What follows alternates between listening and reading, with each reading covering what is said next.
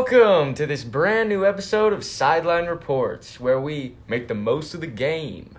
I'm your host, Josiah Mitchell, and throughout our next episodes, Sienna Fryer, Dixon Wolf, and myself will be keeping you informed on how the media influences our culture and society as a whole.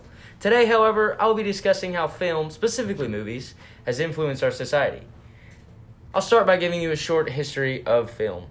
In 1981, just kidding, in 1891, like way back then, Thomas Edison and William Dixon, his protege, produced the kinetoscope, which, according to an article called The History of Movies, written by the University of Minnesota Libraries, it's the University of Minnesota, it's gotta be true. Either way, the kinetoscope was, quote, a cabinet with a window through which individual viewers could experience the illusion of a moving image, end quote. I don't know about you, but the only thing I see when I look through a cabinet window is my grandma's fine china. Anyways, in 1895, Auguste and Louis Lumiere patented the cinématographie, which allowed viewers to see short video recordings about 10 seconds each. 10 seconds, that's not bad, huh?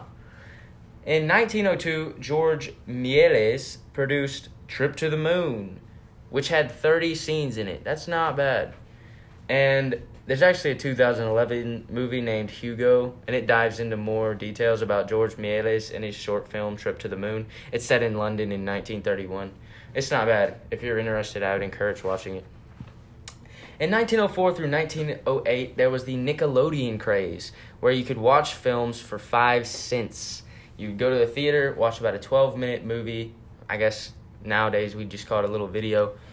Watch it for 12 minutes and it cost 5 cents. Thus, it was called the Nickelodeon.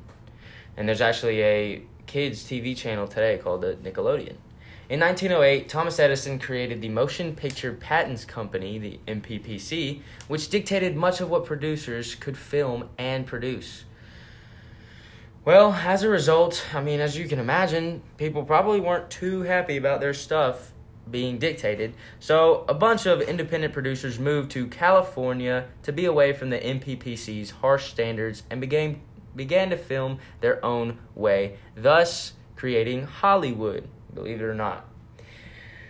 Up until now, all the films were silent, and they had been black and white for a while, but then came the introduction of color. And then the introduction of sound and music. Speaking of sound and music, there's a movie called Sound of Music, which is quite good if you're interested. Singing is superb. The acting is even better. And it's a classic. I would encourage watching. It's called The Sound of Music. Anyways, the last thing that is really important in the history of film is the coming of television and how it competed with the movies. They competed back to back, and each of them losing revenue to the other, while at the same time making leaps and bounds for the future of their industry. It's kind of crazy. If you think about it, would you rather watch something from your couch instead of going to a theater? Well, some people would, some people wouldn't. So it's just that competition. But now that I've given you a very short history of film, let's dive into why film is important and if it can impact society today. Well, actually, not even if, but how it impacts society. OurMovieLife.com has an article written about the influence of movies and film and how they affect society. Ironically, the article is titled, How Do Movies Affect Society? Under the heading, Cinema Can Be Very Powerful, the author states, throughout history, many leaders have used the power of film to help achieve their goals. During World War II, for example, both Hitler and Stalin used movies as propaganda and did so very successfully. Well, that's quite true, but the author failed to mention the fact that the U.S. used film also. They used it to get the American people enthusiastic about helping with the war effort in World War II. And do you remember that movie, Captain America, The First Avenger? Which, obviously, is by no means a historically accurate movie with serums that produce super soldiers and infinity stones and crazy German scientists. Okay, well, the crazy German scientist part might be true. Anyways, Captain America, The First Avenger is set smack dab in the middle of World War II. After Steve Rogers became Captain America, he was used to fire up the American people and get them to buy bonds for the war effort. Captain America was put in different movies to portray a hero in order to influence the U.S. citizens to buy war bonds and sponsor the Yanks over in Europe. See how a movie showed the influence of other movies. This is super interesting if you think about it. In the same article mentioned above, OurMovieLife.com says another way that movies influence society is by product placement and advertising. I mean, just think about it. You're sitting there in a warm theater, maybe it's a little too warm, and you're snacking on popcorn that you traded your soul for or paid for on a credit card because no one carries the amount of cash that movie theater popcorn costs. Anyways, the main character of whatever you're watching takes a long, refreshing drink of Coca-Cola. You realize just how thirsty you are in an instant and make a beeline for the concession stand because you're a normal human being. See, that's another way that movies influence society. And yet, a third aspect of how movies influence society is by the religions those movies portray. And now, I'm not talking about the Kendrick brothers' Flywheel or War Room. No, I'm talking about a more subtle religious influence. Think of the Marvel movies. You have Tony Stark, a billionaire playboy who makes his suit that's basically a weapon. You know, you have Captain America, who I just mentioned, who is a super soldier because he got injected with a serum. There's Black Widow, some lady who's apparently really good at fighting.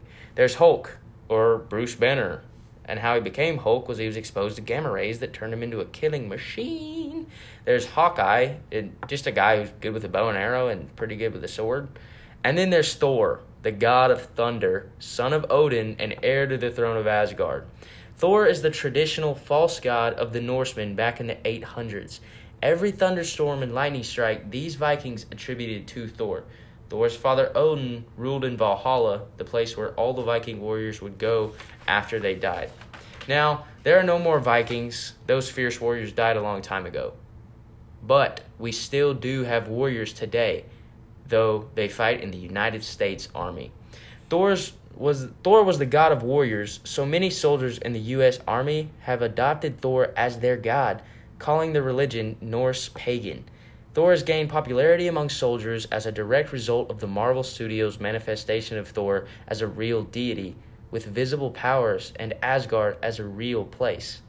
Now, I know many chaplains in the Army, and have talked to one in particular who states that Marvel Studios have made Thor to be a powerful, tangible god, and therefore today's warriors worship him as such.